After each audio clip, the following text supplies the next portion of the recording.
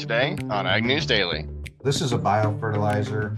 It's built off of our Regenifex technology platform, which is a plant-based humus extract. This is a fully renewable product that can replace up to half of in-furrow starter fertilizers. Hey listeners, welcome back to the Ag News Daily podcast. Tanner here on a solo edition today for your news and headlines. Coming back from a week off for a family vacation, but here we are, January 16th, 2024, a Tech Tuesday edition of the Ag News Daily podcast. Thanks for tuning in. We'll get you through a couple of headlines and right into that fun conversation that you're looking for. So why not start off with a little bit of tech advancement? If you popped into a Chipotle in California's Central Valley, there's more than likely a chance that you had consumed food that was grown without fertilizers, or at least without traditional fertilizer. The produce grown in that region is futuristic and is derived entirely of electricity, water, and air. Nitricity, a climate smart fertilizer startup that was founded by Stanford PhDs and postdocs, are working on an environmentally friendly way to grow vegetables. They are right now working on lettuce and spicy red salsa ingredients, and they have bigger plans ahead of them for 2024. They use a sustainable practice that includes liquid fertilizer blends that are derived from taking electricity interacting with water and air in the area in which they are grown. Chipotle is one of the first companies to drop an investment into their company. At the end of 2023, Nitricity began providing that product to Chipotle in response to that core injection. As they look forward to what they do ahead, they are using a plasma-based process that splits nitrogen molecules in the air and reacts the nitrogen with oxygen to form nitrates in the water. They capture the fixed amount of nitrogen in the irrigation water that comes through, and it has now created nitrate-based fertilizer for the vegetables that they're grown. So quite an interesting technology there, obviously on a small scale, but if this technology continues to be proven at a very expansible method, that could be something that we would see here affecting most of our food system going forward. Did notice, didn't forget, but wanted to get you into your weather forecast here. Just thought on a Tech Tuesday it'd be good to hit that headline first right away. And the polar vortex is still very firmly planted across most of Middle America. This will create a bridge along the West Coast as it pushes east through. Of course, it will hopefully by the end of the week be returned back up into Canada. Obviously, El Nino, it will affect the pattern coming off of the West Coast as we look forward in other models. The outlook here is going to continue to be more Arctic air for most of the Midwest. We're still looking at below freezing temperatures for today. Some areas still have dangerously low wind chills, including Iowa, Minnesota, and Nebraska. Areas, Oklahoma, Texas, saw freezing temperatures yesterday. We're going to be just above freezing today. This is going to have impact on those perennial crops that are not good in conditions that are susceptible to freezing. Of course, winter wheat should be all right themselves, depending upon what those areas look like. So again, another day of cold. We do look like there is a potential for a snow system in the Midwest coming at the end of the day, Wednesday into Thursday morning, but we'll keep an eye on that and get that reported to you tomorrow. That snow could be welcomed, though, in Colorado. Their soil moisture and drought intensity map is continuing to show deeper and darker colors than what farmers would like to see. Their soil moisture and drought intensity, as they prepare, the USDA is reporting that their soil moisture may be at the lowest in the last 20 years going into the planting season. However, some productive snowstorms during the second half of December might improve those moisture levels. The latest report shows that are 16% very short, 29% short, and nearly half is adequate. Now, that is slightly better than November because of those snowstorms that hit in December, but is still going to create a bit of a headache for those Colorado producers. The winter wheat in Colorado began the new year with a decline in condition coming after the November crop progress report. The crop there is rated 4% very poor, 7% poor, 28% fair, and only 56% good or good to excellent. So a long way ahead there as well. But probably the biggest category of pain for the lack of moisture for producers in Colorado is the livestock producers, especially those who are ranching and need access to the river water. But hopefully, this will provide better conditions for those pasture grazed animals coming into the spring next year as that snow begins to melt off. From Colorado to Kansas, the Kansas-based SurePoint Ag Systems plans to expand their new facility. SurePoint Ag Systems announced that they are building their new office and production facility that will allow them to expand their capacity. The project will more than double the footprint of their existing facility. Their president and CEO, Josh Walters, stated they're also looking to grow their team of innovative developers, engineers, and technicians. They have the ability to provide unique solutions across the United States and Canada and beyond.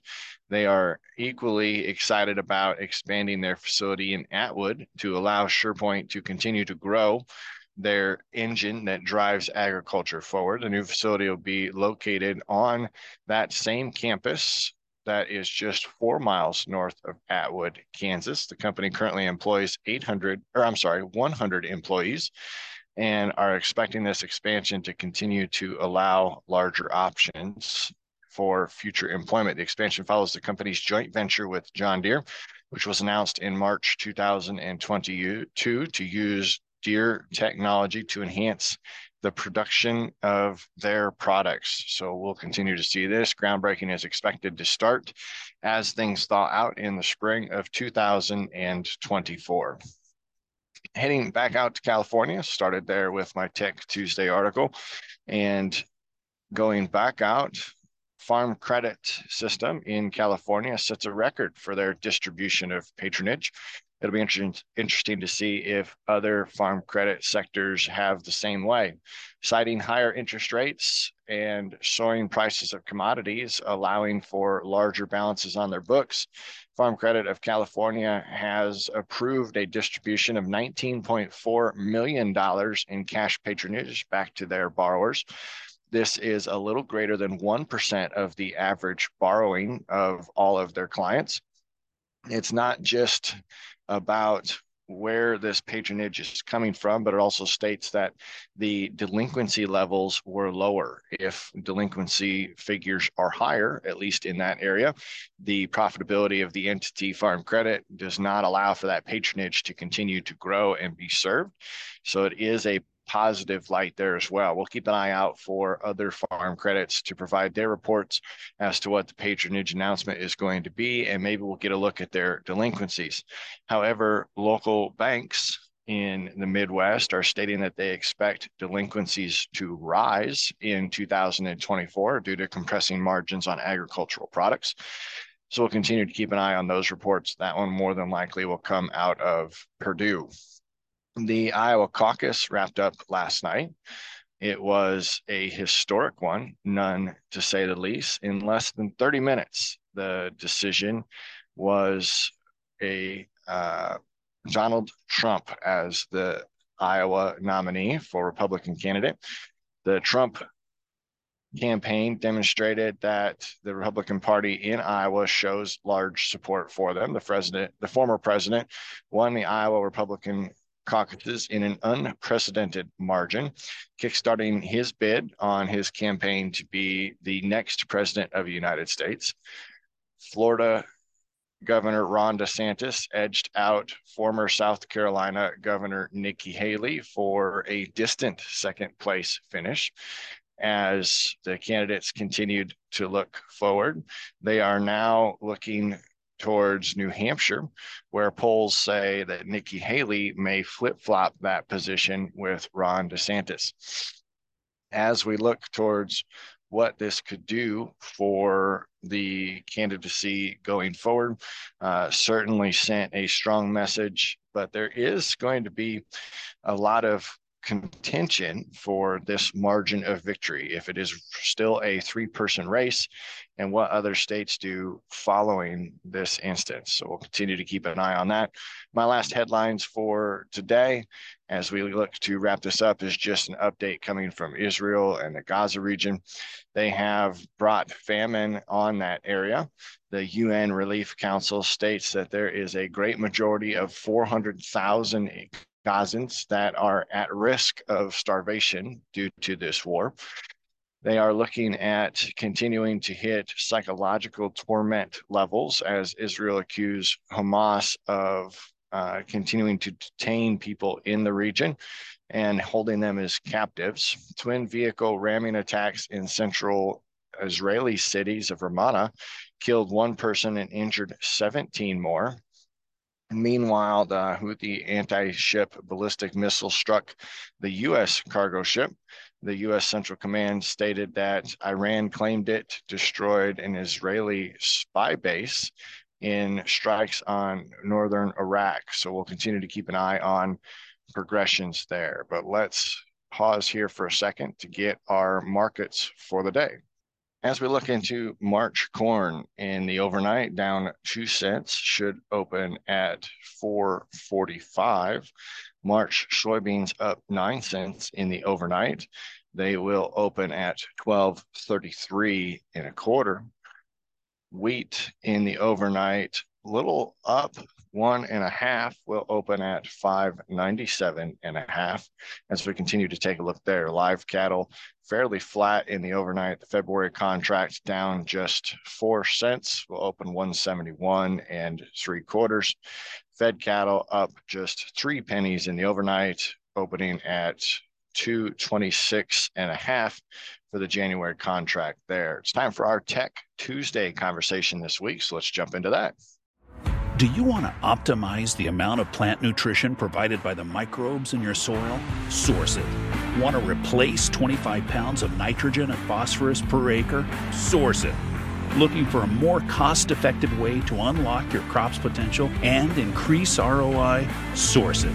Easy to handle, apply, and store. To make your fertilizer plan more efficient, Source it.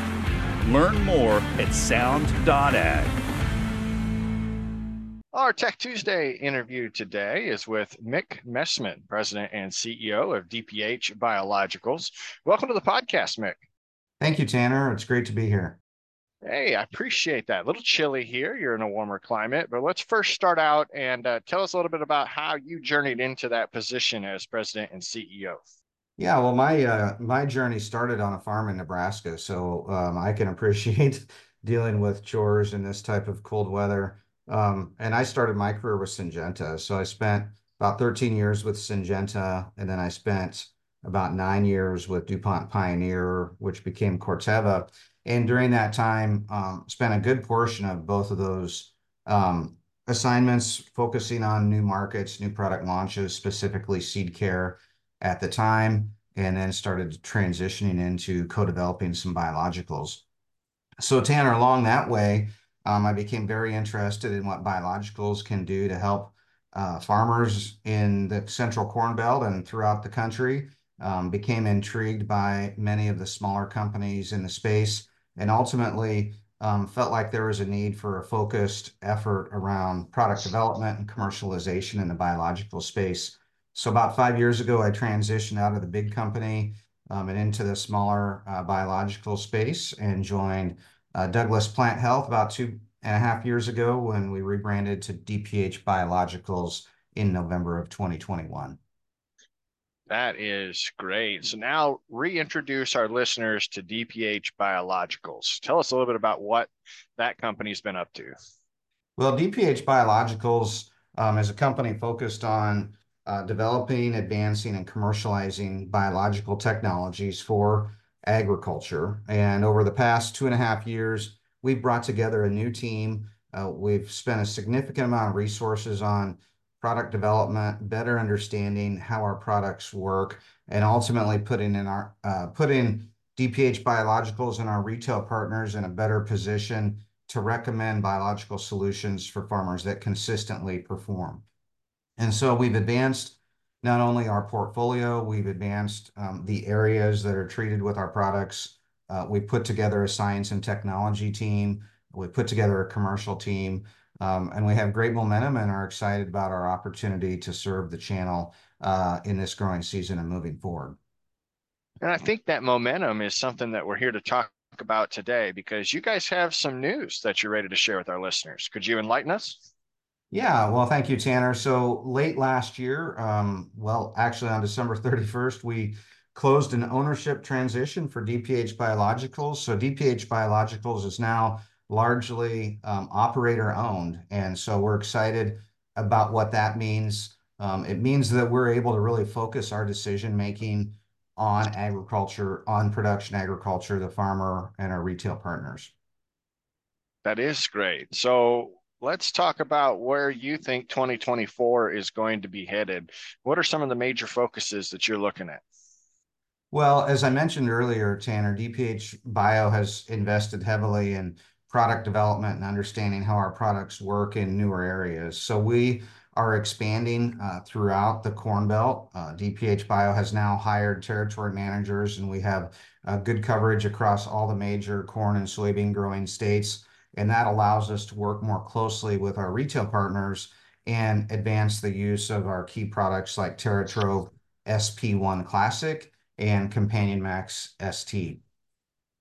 So when you talk about those key products that you're offering, what are some of the achievements that producers can see when using those?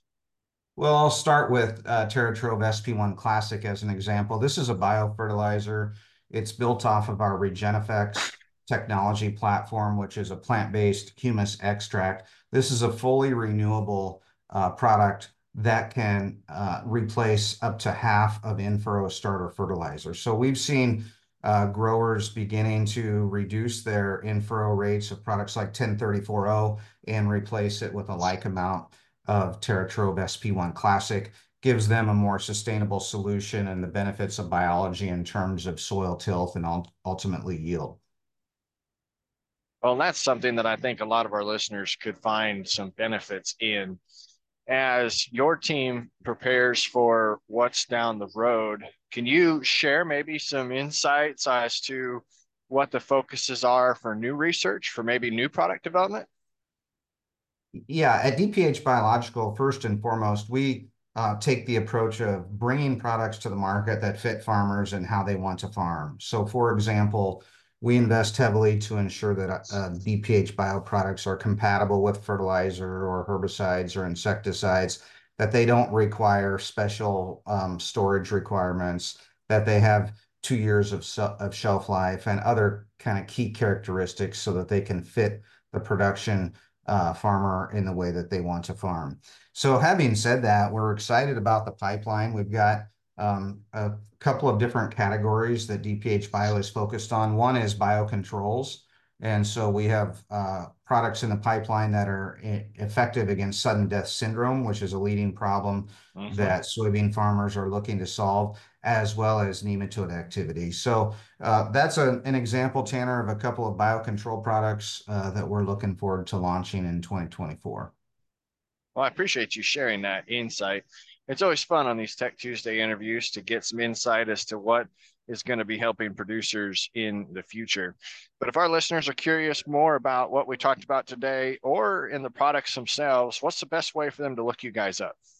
Well, they can find us at dphbio.com. Of course, some of our channel partners have relationships with our sales reps, so they can also reach out to their territory manager in addition to our website of dphbio.com. Awesome. Well, Mick, is there anything else you'd like to share with our audience before we let you go? Well, Tanner, I appreciate the opportunity to be on the show. Again, DPH Biologicals is focused on developing, advancing, and commercializing biologicals that perform consistently. We're very excited about the progress that DPH Bio has made and the fact that Our ownership is directly aligned with agriculture, and we look forward to continuing to add value with our retail distributor and farmer partners. That is exciting. And we appreciate you hanging out with us today. Well, thank you. It's been a pleasure being here. Well, thanks, listeners, for hanging out with me by myself today. We will be back with another great show tomorrow. But until then, I think it's time to let you go.